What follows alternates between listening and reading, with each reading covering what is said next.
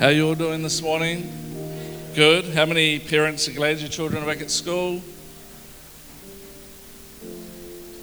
Come on, I thought there'd be a lot more enthusiasm. You want them to stay home for this year?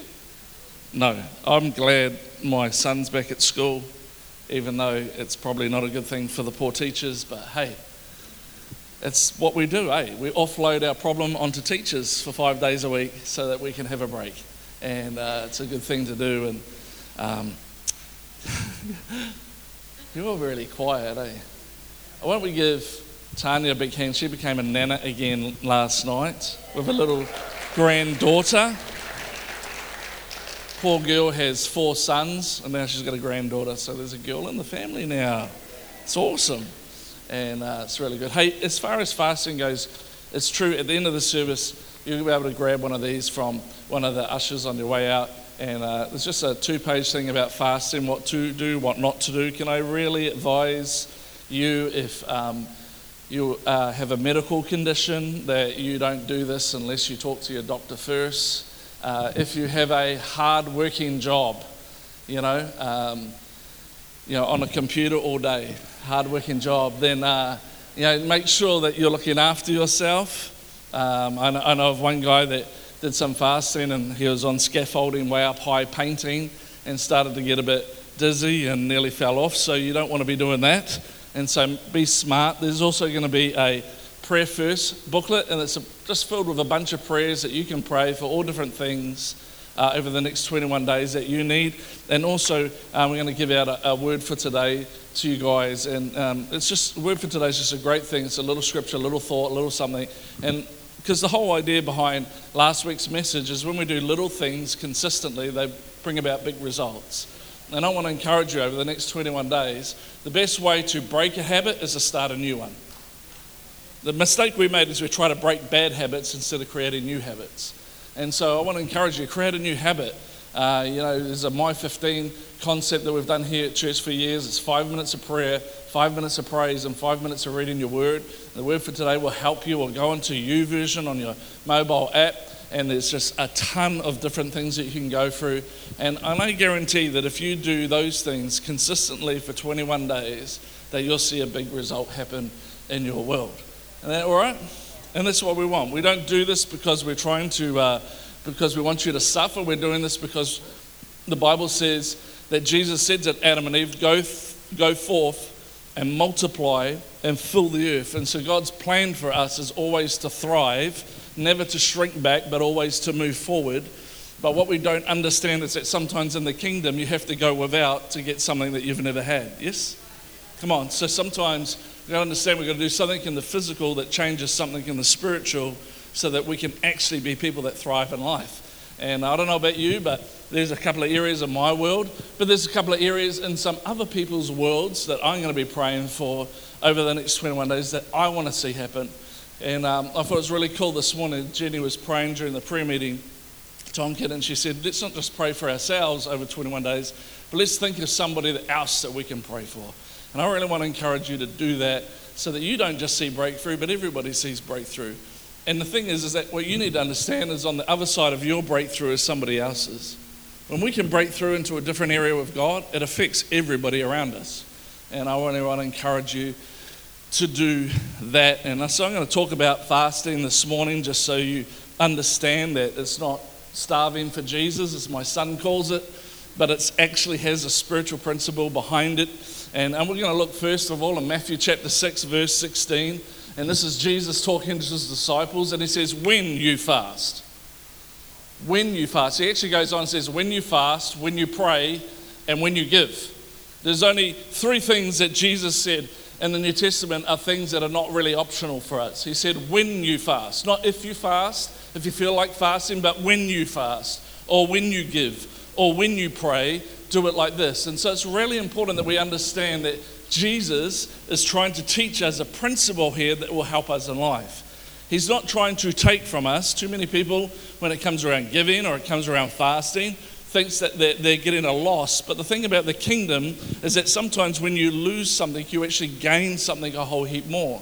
And we don't function that way as human beings because we think very differently. The world's culture is very different. You don't give away to get, you keep and you save and you hold on to what you've got, but God teaches us different principles all the way through Scripture. His ways are not our ways and His thoughts are not our thoughts. And so we need to understand that fasting is not an option. Now, I know some of you will say, I've tried it and I just can't do it. You can do it.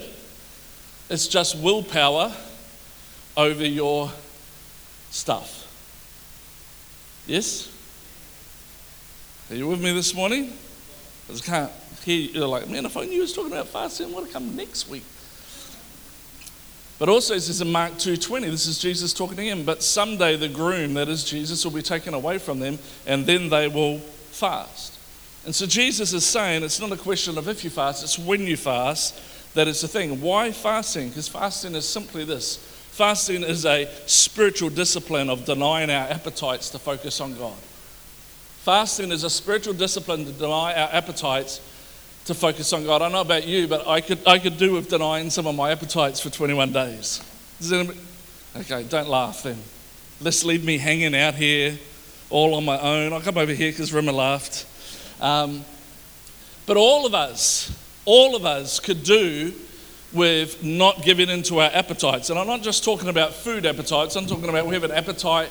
We have major appetites in our worlds, yes, for TV, for movies, for social media, for all sorts of things. We have appetites for them. That's why we have this new culture called binge watching and Netflix and all those sorts of things. We all have appetites for things. And what fasting does is fasting says this: for a period of time, I'm going to make God my focus, and I'm going to give up that for a period of time to make God the focus. It's a spiritual discipline of denying yourself to focus on God. So for a season, for a time, I'm going to deny my appetites so that I can focus on God. And God's really clear on this when he talks about often about us making sure that our lusts, our own desires don't rule our world, yes? The only way that you can overcome some of your appetites and some of your addictions is by actually denying them, by getting self-control back over your world so that you can actually do the things that you want to do. Last week we looked at that scripture where Paul says, the things that I want to do, I don't do, and the things I don't want to do, I do. And then he goes on and goes, what a wretched man I am, but thank God, Jesus can set me free. And here's the thing, that when we focus on him and we deny ourselves of our appetites, God starts to set us free from those addictions that we have, and we all have them. You know, the only way that I can really describe to you how I find fasting for me when I do it is that if I take my glasses off this morning, a lot of you will be really pleased, because when I don't wear my glasses, it is out of focus, but more than that, I have this problem in the back of my eyes, so when I don't have my glasses on, everybody looks tall and skinny. That's why I look at myself in the mirror every morning without my glasses on and you're all right, son. Hey? All of you in here that are worried about your weight or whatever, from now on, whenever you talk to me, you're going to ask me to take my glasses off first. And so everything starts to get out of focus, but once I put my glasses on, everything comes back into focus. And what happens sometimes in life is we let things get out of focus a little bit, don't we? We let some bad habits creep in. We let some things happen. Life gets a little bit blurry. We get a little bit complacent and lethargic. Old habits that were gone start to come back into our lives again. And what fasting does, it just gives us an opportunity to refocus again, to bring ourselves back into alignment again. Because fasting breaks the world off us and prayer connects us to God. And it's so important that we do the two together. If you're just fasting without praying, you're just starving. Because it's not about the physical thing, it's about the spiritual thing. And so we understand that Jesus is always our example. And so what did he do before he started his mission on earth? Well, we know it, but let's read it again. It's in Matthew 4, 1-2, and it says, when Jesus was led by the Spirit into the desert to be tempted by the devil, after fasting 40 days and 40 nights, he was hungry. Everybody say hungry. Some of you are going to be hungry just after breakfast. He's hungry after 40 days and 40 nights. I love the Bible sometimes because it states the obvious. Yeah? It's like, after 40 days and 40 nights, he was hungry. Oh, really? It's genius. But the reality is that you're going to get hungry, but you need to understand something, that there's a different hunger to your physical hunger. I believe that even though Jesus was hungry in this moment, and he's fasting before the most monumental task that anybody's been asked to do. Jesus was asked to go to the cross and die on the cross for all of our sins. It's a big mission, it's a big task, and he started off by fasting and he was hungry. But there's a thing that I believe, that there was a hunger before the fasting that drove him to the fasting. And it wasn't a physical hunger, but it was a hunger that began way before his fast ever did. And in Isaiah 61, verse 1b, it gives us an indication of what that hunger was. It says, he has sent me, that is Jesus, he has sent me to bind up the brokenhearted. Aren't you glad that he binds your broken heart? To proclaim freedom to captives. Is there anybody here who's been set free from captivity and release from darkness for the prisoners? Anybody here that's had stuff broken off their lives that God has set us free from? When Jesus started his fast, yes, there was a physical hunger, but this was the hunger that drove him to it. It wasn't a physical thing, but it was a hunger for something to happen. Spiritual hunger always leads to fasting. It always leads to a fast. When we're spiritually hungry for the things of God, it will always drive you to a place of fasting, because fasting, that spiritual hunger that drives you to that place of fasting, in Jesus' case, was a hunger to see changed lives. And it says that he was led by the Spirit into the wilderness, but when he came out, it says that he was empowered by the Spirit. Something happens when we get spiritually hungry for God to change people's lives, that we step into fasting and we go from not just being led by the Spirit, but being empowered by the Spirit. A change takes place in us. And in the Bible, there's several times that people fasted, and I want to touch on those this morning, and then we're going to finish off with a little bit of a challenge for each and every one of us. But I want you to show that fasting is something that has happened all the way through Scripture for all sorts of reasons and all sorts of situations, and one of these might relate to you. For example, Jehoshaphat in the Old Testament was a king of Israel, and they were completely surrounded by all of their enemies, and he didn't know what to do, and so he hungered for clarity and he fasted. It says in 2 Chronicles 20 verse 3, it says, Jehoshaphat resolved to inquire of the Lord, and he proclaimed a fast for all of Judah. Why was he fasting? Because he wanted a clarity. He wanted to hear God's voice. He wanted to know what to do in the situation where they're surrounded by enemies. He wanted God to answer. He needed God to answer now, like he needed a God answer in the middle of a situation. And I don't know about you, but maybe you're searching this morning for some clarity. You're not sure what to do in different situations. Should I take that job or shouldn't I take that job? Is this relationship the right one for me or is it not? Should I make this investment or should I not make that investment? Should I send my kids to this school or that school? You know, all these decisions that we want, that we're trying to make, and we just need a clarity. We just, I don't know about you, but there are some times when there's a decision where I just want to hear God's voice. I'm pretty sure I know what to do, but I just need him to give me a confirmation that I'm going in the right direction. And so he fasted for clarity. And Jehoshaphat's hunger for clarity is what led to the fast. And in the fast, God gave him clarity that he needed. And not only did they not die, but his whole entire army was saved and they were able to escape the enemy. Maybe for you this morning, there needs to be a fast or a hunger for clarity from God. Esther had a hunger for courage. Esther was a queen in the courts of the king, but she hadn't really been in the king's presence for about 8 or 9 months. You got to understand that back in those days, the king had like 300-400 wives, so you know you probably only got to see him once every blue moon. The rest of the time, Esther was having milk baths and spa treatments and making sure she would smell nice and look beautiful for the moment that he wanted to see her. How many women here think that's not a bad problem to have, that you just have to spend your whole day having spa beauty treatments?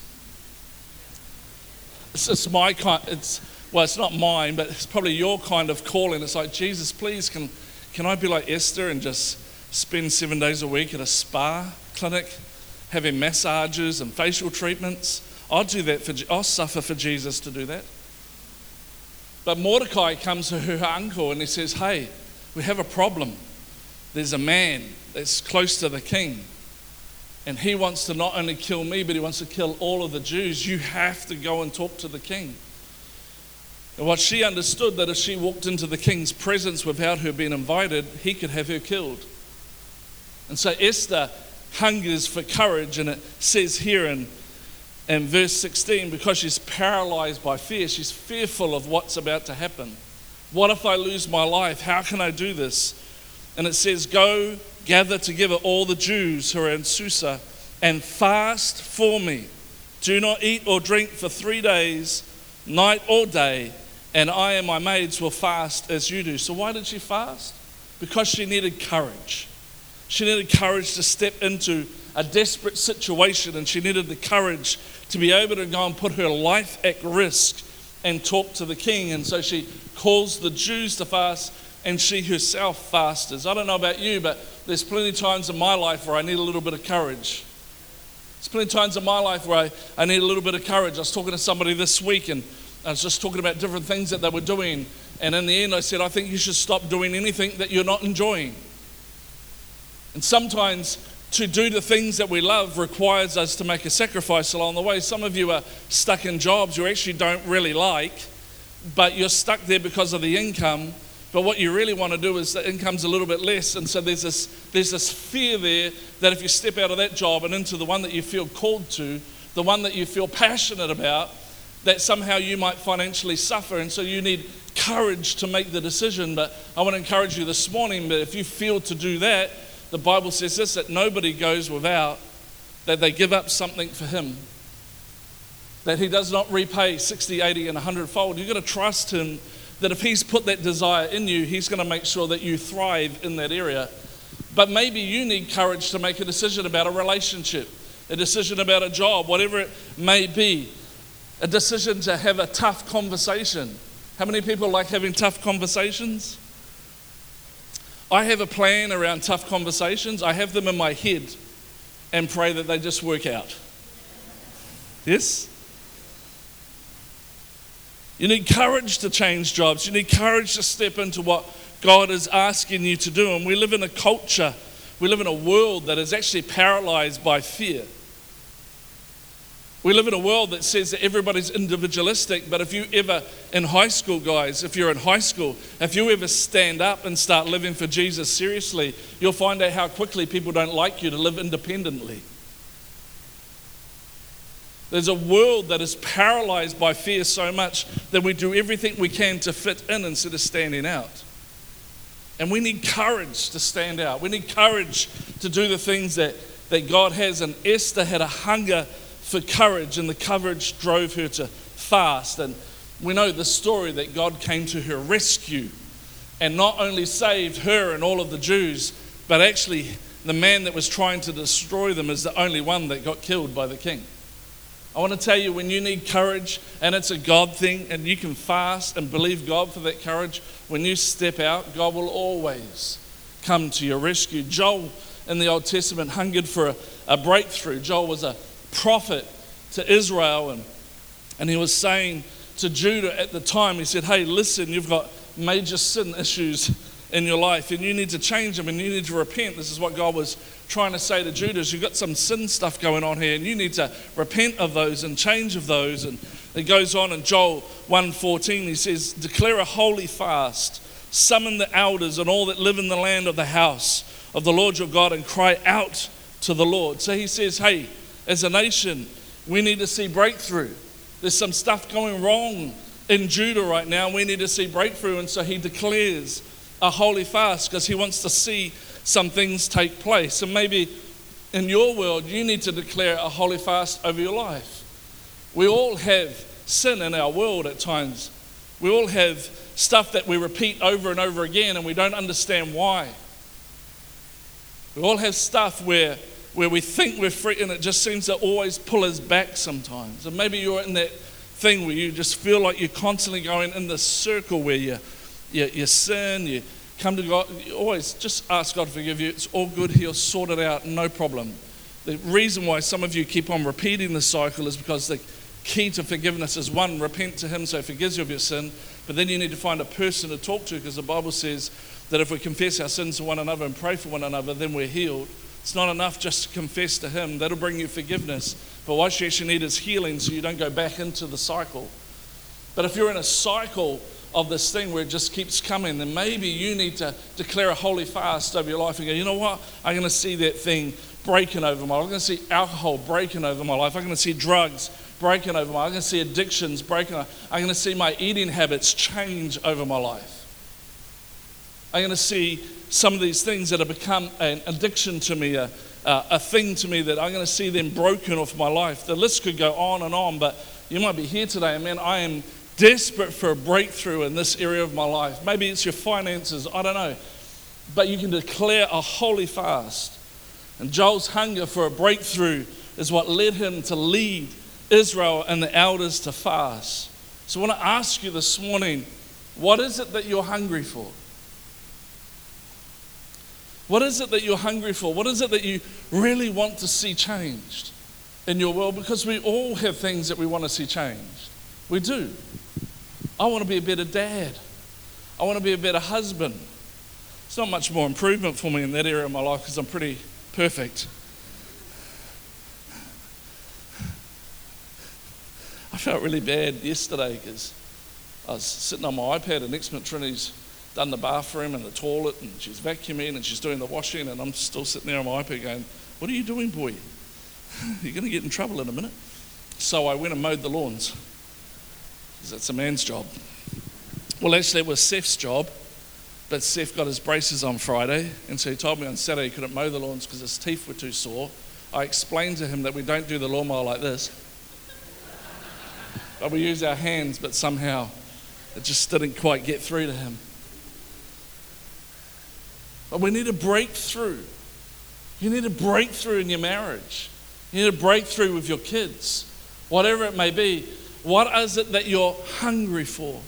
What is it that your heart desires? Do you hunger for breakthrough? Do you hunger for clarity? Do you hunger for courage? Do you hunger to get out of your financial debt? What is it that you're hungry for? Because I promise you, the scripture teaches us that when we fast, God responds. And in Isaiah, he gives us an indication of how he responds when we fast. It's in chapter 58, and it's verse 8 to 9. It says this about God. It says, then your light will shine like the dawn, and your wounds will be quickly healed. Your God will walk before you, and the glory of the Lord will protect you from behind. Then you will call out, and the Lord will answer. Isn't that great? You will call out, and the Lord will answer. You will cry out, and he will say, here I am.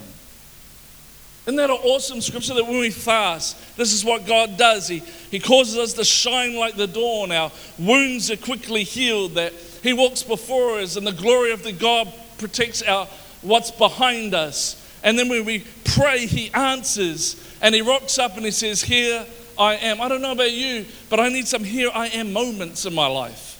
I need some here I am moments in my finances. I need some here I am moments in my own personal, intimate relationship with Jesus Christ. I need a here I am moment in my parenting. I need a here I am moment in my marriage. I need a here I am moment in a whole lot of situations, because when he's with me, I'm all right. But when he's not with me, I struggle and I strive, and things don't really change. He says, then your light will shine like the dawn. In other words, what he's really saying here is that your salvation is going to be renewed. It's going to be fresh like it's never been before. And your wounds will be quickly healed. God will say, cry out, I will hear you. I don't know about you, but I need a freshness to come around my salvation. The Bible says this, that he had this against the church in Revelation, that you've lost your first love. I don't know about you, but I want to be refreshed in that love and that joy and that excitement of when I first found him. I want to be refreshed. I need a refresh. I think a bunch of us need a refreshing in our salvation, because we can just get so used to church life that we just kind of just rock up and we go through the motions, and it's like I ticked the box. I went to church on Sunday and I stuck around for coffee afterwards, so that's a bonus point. Almost like we're trying to earn our way instead of going, you know what? I'm here because he saved me. I'm here because he delivered me. I'm here because if I wasn't here and I kept on living the way that I would, I'd probably be in jail or dead or somewhere I don't want to be. But he has saved me, and it brings this refreshing, renewing to our salvation where we get excited again and the scriptures come alive again and everything about it, and we become passionate again. Because here's the problem. You can have knowledge after knowledge after knowledge of the scriptures and of him, but if you don't have passion and you don't have intimacy with him, you have nothing. You can know everything about him, but if you're not passionate about him, you have nothing. If you're not intimate with him, you have nothing. You know, I could have spent my time when I was 20 years of age, 19 years of age, just finding out everything I needed to know about Trinity. Her favourite colours, favourite movies, all the things that she enjoyed, her favourite flowers. I could know everything I need to know about her. But if I wasn't passionate about her and pursued an intimate relationship with her, I'd never have got to marry her. I'd know everything about her, but I'd never know her. See, too much of the word and you dry up, too much of the spirit and you blow up. So you need the word and spirit so that you can be intimate and walk with him. And maybe for you this fasting season is all about that. I want to get back to that place. I've allowed life and the craziness of life, and now my kind of relationship with him has just become this mundane autopilot thing. You know, I discovered maybe about 3 years ago, I was starting to go down that road in my walk with God, just get into this Monday automatic pilot thing. It's a little bit like, you know, sometimes when you drive home from work and you can't actually remember driving home from work, but you found yourself in your driveway. Has anybody ever done that? You have that kind of scary moment of, I just drove on the motorway without even realizing it. You can get like that in your Christianity, where you just fit into this kind of thing where you know what to do in church. You lift your hands, you clap, you smile, but you've lost the passion and the intimacy. And friend, if you've lost your passion, it's not because something took it from you, it's because you put it in a place that it could be taken. I remember Byron Merchant saying this at youth camp. He said, if you park your car in the wrong place in the city, it's going to get stolen. If you park your passion in the wrong place, you're going to lose it. Are you hearing me this morning? I want to encourage you. I want to encourage you this morning that when we fast, God turns up and he says, here I am. And I want to invite you to a here I am moment in your world over the next 3 weeks. Because that's what should happen in a God-led, God-centered biblical fast. It should lead to a spiritual hunger. In Matthew 4:3-4, it says that the tempter came to him, that is Jesus, and said, if you are the Son of God. Remember when we read earlier, it said that after 40 days and 40 nights, he was hungry, starving. It says, tell these stones to become bread. And Jesus answered, it is written, man does not live by bread alone, but by every word that comes out of the mouth of God. In other words, Jesus was trying to show the enemy, I've gotten to a place where it's not about my physical hunger anymore. I'm spiritually hungry. And I'm not interested in eating bread. I'm interested in eating his words. I'm interested in being filled and overflowing with his words, with the words of Jesus, with the words of God, because the words of God bring transformation. The Bible says that no words go out of him that don't return back to him with everything that they've accomplished. I don't know about you, but I could go home and have a bread roll today, but I'd rather have his word eaten on the inside of me and accomplishing everything that it does. And that comes from a spiritual hunger. What happens in the midst of the fast is you start to transition from a physical hunger to a spiritual hunger that starts to take place. You begin to transform. And Jesus shows here that fasting led him to a spiritual hunger. So how long has it been since you really felt that touch from God, that moment where you just knew that he was all around you, that he was in your world? How long has it been since you felt his intimacy and you felt him coming alive on the inside of you? I want to encourage you that when you fast, man, something happens on the inside of you. The spiritual hunger that takes place. You can you imagine what would happen if 100 odd people in this place went for a period of fasting and got a spiritual hunger, not just for God, but for our community and for our neighbors and for our schools and for our workplaces and for our community. Can you imagine what would take place? The Bible says that 12 disciples turned the world upside down for Jesus. Could you imagine what would happen if 100 people got spiritually hungry for the things of God, and that became their priority? The focus was on what God wanted to achieve. Everything else was just an add-on. We get so focused on all the things that we want instead of understanding that the focus needs to be Jesus. We start seeking his presence, in other words, what he can give us, instead of his presence, in other words, intimacy with him. Are you understanding what I'm saying? We want to seek his presence, not his presence. So often we fast and we almost do this thing. I've done this before. It's like I just fasted for a week, so therefore now I've got God's arm up his back and he has to do what I tell him to do. No. We don't fast to get, we fast to be in relationship with him. And the Bible teaches us this in Matthew 6:33, that when we seek his kingdom and his righteousness, when it becomes about a spiritual hunger for intimacy with him, then all these things are added to us.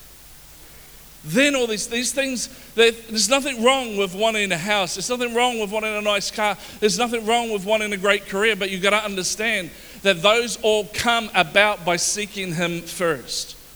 Because he actually knows the plans that he has for you. Plans to give you a hope and a future, a plan to prosper you. And so when we seek him and we trust him and we let him lead us, then all of a sudden we can go from the prison like Joseph to the palace. Are you hearing what I'm saying this morning? We pursue sometimes the palace and end up in the prison because we're not letting him lead us in the right direction. I mean, I came out of, the kids were hassling me the other day because I came out of sixth form at school, which is year 12 now. And Madison found my sixth form marks. First thing she asked me is, how come you didn't get a geography mark? I said, because, and then she found my report where it says, Craig's attendance to geography is this and this and this, and he hasn't handed in one assignment this year. That's kind of why I failed geography. And then I scraped through English. Just managed to pass English because you had to write a story. I'm not a very good story writer, I'm not great at English, but I had a brain in my head. So the night before my English exam, knowing I had to write a story, I read a Reader's Digest short story 3 or 4 times, memorized it, and then I just wrote it out in the exam. So that got me through English. Don't listen to any of this if you're a teenager.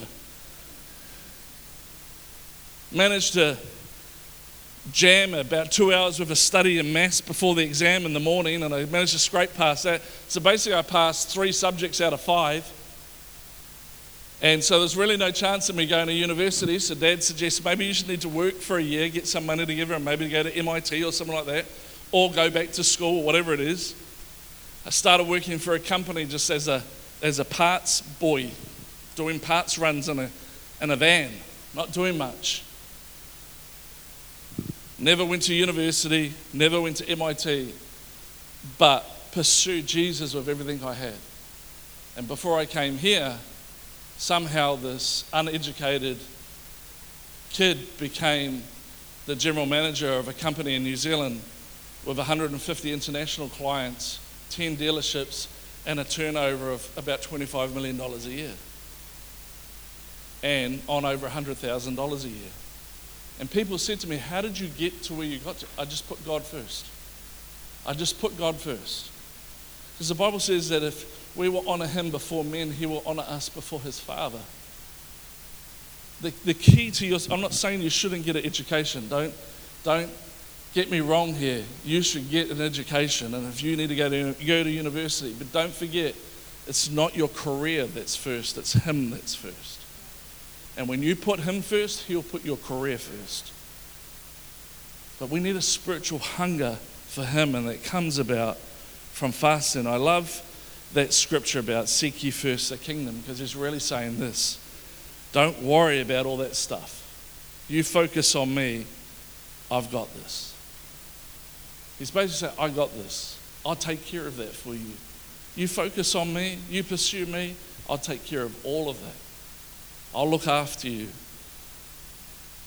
What have we got to focus on is seeking him first and putting everything else aside to focus on him. And I'm just asking you, if you would do that for 21 days, I'm not even asking for you to fast the whole 21 days. It might be 1 day, it might be 3 days, it might just be breakfast in the morning for a week. It might just be no ice cream after dinner. I did a fast 1 year for 21 days of no coffee. It was harder than going without food. You have to understand, I don't have blood running through my veins. I have coffee running through my veins. What is it that he's asking you to do? Maybe it's don't watch TV. The greatest thing I've done this year that I felt God say to me is stop watching the news. I haven't watched the news this whole year, apart from when my parents were visiting, because Dad has to watch the news about 8 times a day. I don't know what's wrong with when he gets older. He just seems to want to watch the same thing over and over again. But the best thing I reckon I've ever done is avoid the news and avoid anything about news, because the news is just depressing. I want to focus on the great things that are happening in the world, not the negative things that the media just promotes to us, tries to scaremonger us with. I want to ask each and every one of you, if you would deny something over these next few days, these 21 days, whatever it is, to choose to focus on him. Because God responds to fasting. He responds to it. He changes lives through it. People get breakthroughs through it. People get clarity through it. People get courage through it. And most of all, and most importantly, people connect with their Creator through it. I don't know about you, but I'm desperate for Jesus this year. If I had a choice of preaching on a Sunday or having God turn up, it will always be God turn up. I'm not saying that he hasn't turned up. I'm just saying I would be more than happy if he just took over the whole meeting. It'd be way better than anything I could ever say. I'm desperate for God to move in my world this year. I'm desperate to see things change. I'm desperate to see things change in your life. I'm desperate to see marriages come back together. I'm desperate to see people come out of financial debt. I'm desperate to see healing take place in your body. And I just think when it comes to this, we need to understand something, that fasting is one of God's avenues, one of his tools that he's given us to have clarity, to have courage, to have breakthrough. And we don't pursue him in this for what he gives us. We pursue him in this. We put him first, and he just adds all those things to us. I don't know about you, but I could strive my whole life to try and get some of the things that I would like to have. But I found something out in my 46 years of being in church, because my parents are pastors, so even though I was away from God, I still had to turn up every week. I know this about him, that when I put him first, when I focus on him first, everything just takes care of itself. But when I try to fix things, it just seems to get worse. It just seems to get worse. You know, some of you know we had an absolute miracle just over 18 months ago when we brought, 12 months ago, when we brought a section out at Glenbrook Beach. And Trinity said to me, I really believe God's telling us to buy a section out there, and we only have to put $10,000 deposit down. And I'm feeling a bit nervous about it, but I trust her that she's heard from God. And so we put the $10,000 down, and then 2 weeks later, after they told us it'd be like 6 to 12 months before they'll need the rest. So I'm thinking, oh yeah, it's easy, we can save that up. 2 weeks later, they wanted the rest of the deposit. So we managed to find the funds to do that. And then things just happened in our world financially, you know, like stuff, cars breaking down, braces, you know, all those things that come flying your way. And by the time it came to settle the whole bill, we didn't have enough. Didn't have enough. I was so petrified that we're going to go into bankruptcy, and the lawyers' letters from the people that own were just coming in, and they weren't nice ones. They're threatening all sorts of legal action. And then 2 days out from settling, when I'm thinking sell everything and take off to Australia or something. 2 days out, all of a sudden, I check in the account one morning just to see where we're at, and it's $12,000 put in there by somebody who, to this day, I don't even know who that was. And then somebody else gave us something else, and all of a sudden we had the funds we needed to put. Why? And I remember just sitting in my office when that all happened and God came through for us, and sitting in the office and just going, I can't believe it. I just can't believe this has happened. I can't believe that this has happened. Can't believe it. That you would come through for me like this. And I remember him saying this to me really clearly. I wouldn't say it was audible, but it was pretty close.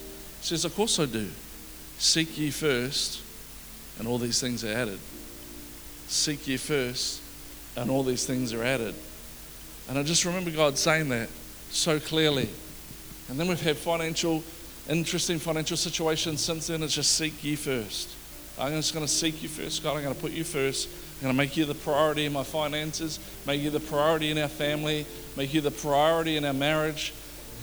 I'm just going to seek you first, because I know if I do that, all these things are added. He takes care of us. And I don't know what it is that you need added to your world, but if you will seek him first these 21 days, not the thing that you need added, but him. It may not come straight away, but God always honors fasting. He always responds to it. Prayer and fasting. Next week we're going to talk about prayer, but this week I wanted to tell you about what we need to do, and I want to encourage you this week. Give it a go. Oh, I can't do it. Yes, you can. Yes, I can't even go without breakfast. I'll be so hungry. That's the idea. And when you get hungry, instead of thinking I need food, why don't you pray instead? That's what I do. Every time this stomach goes, feed me, it's like, I'm going to pray, because I want to feed my spirit, not my stomach. Are you with me? I want to encourage you. We've got information as you leave this morning that will help you. If you don't fast in these 21 days, don't feel bad, don't feel guilty. We're not forcing you to do this. My role for you is to tell you what God will do if you do it, but it's your choice. And no one's going to belittle you or treat you any differently if you don't. Just don't invite me over in the next 21 days for dinner with steak wrapped in bacon with a hollandaise sauce or green pepper sauce. Or if you invite me over and you're serving that up, I probably won't like you ever again. Or you ring me up and go, hey, how would you like to go out for dinner in town? And we'll go to the Depot or one of my favorite restaurants. I won't like you anymore.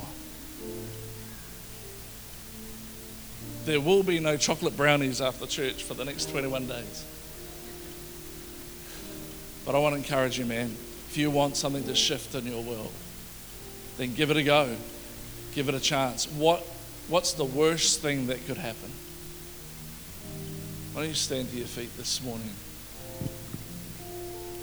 I just want everyone just to close your eyes just for a moment in this place. And I want to ask you a question this morning, and that is this, is that if you're here and like, man, I hear what you're saying, I want to be able to do that, but I really struggle with it. I really struggle to fast. I really struggle to do that sort of thing. But I do have real needs. I really need God to move in my family. I really need God to move in my finances. I really need God to give me a job or a wage rise or whatever it may be. And so, this morning, Craig, I'd love it if you could pray for me that God would give me the strength, that God would give me the spiritual hunger that I require to see breakthrough. Just while nobody's looking around, I don't want to embarrass anybody this morning, but if you're here this morning, you're like, man, I really want to do this, but I'm really struggling with the concept, and I really want to try to do this and see God move in my world. I'm so excited about the anointing service in 3 weeks, because I really believe that as we seek God for these 21 days, He can't help but turn up on that day. He can't help but turn up and minister to you and speak to you. It's going to be such a great Sunday. But it all starts with a decision today that says, you know what, I'm going to give this a shot, but I'd really like it if you could pray for me that God will give me the strength to be able to do that. If you're here this morning and you're like, man, could you pray for me that I'd have the strength to step out in this season and do this. And why don't you just lift your hand up and I'm going to pray for you. Is there anybody else? Come on, don't be afraid. Like, man, I want to get a spiritual hunger in the next 21 days like I've never had before. Father, I thank you for every single hand that is lifted in this place as an indication to you, God, that their intention is that they want to pursue you. But they're also admitting that, man, there's going to be some challenges for me along the way. Father, I pray that you'd come right now before they even start tomorrow morning, that you would come and they would sense your presence. They'd sense that yes and amen in their spirit. They'd sense that God is with them and not against them, that God's going to walk through this with them. God, I pray for every situation that people are thinking about today where they need breakthrough in, where they need clarity in, where they need courage in. Father, I pray, Lord, that as they put you first in these next 21 days, God, that they'll just see things happen. All the striving and all the effort that they've done over the years to try and change these situations and try and change these circumstances. God, that they'll see by seeking you first. God, when we put your house first, you put our house first. When we put you first, you put us first. God, that you supply all of our needs according to your riches and your glory. And when we pursue you with everything we got, you're a Father that just can't help but bless. You're a Father that just can't help but heal. You're a Father that just can't help but prosper. Because God, that's what you do. When we respond to you, Lord, the way that we should, God, you can't help yourself but respond back in a 60, 80, 100-fold blessing into marriages and into finances and into every other thing. Lord, I thank you, Father, right now that you're going to start to move. You're going to start to move. You're going to start to move in people's worlds. You're going to start to move right now. Come on, church. Why don't we sing this morning? Come on. Come on, if that's you this morning and you need him to come through, why don't you lift your hands, close your eyes, do something you've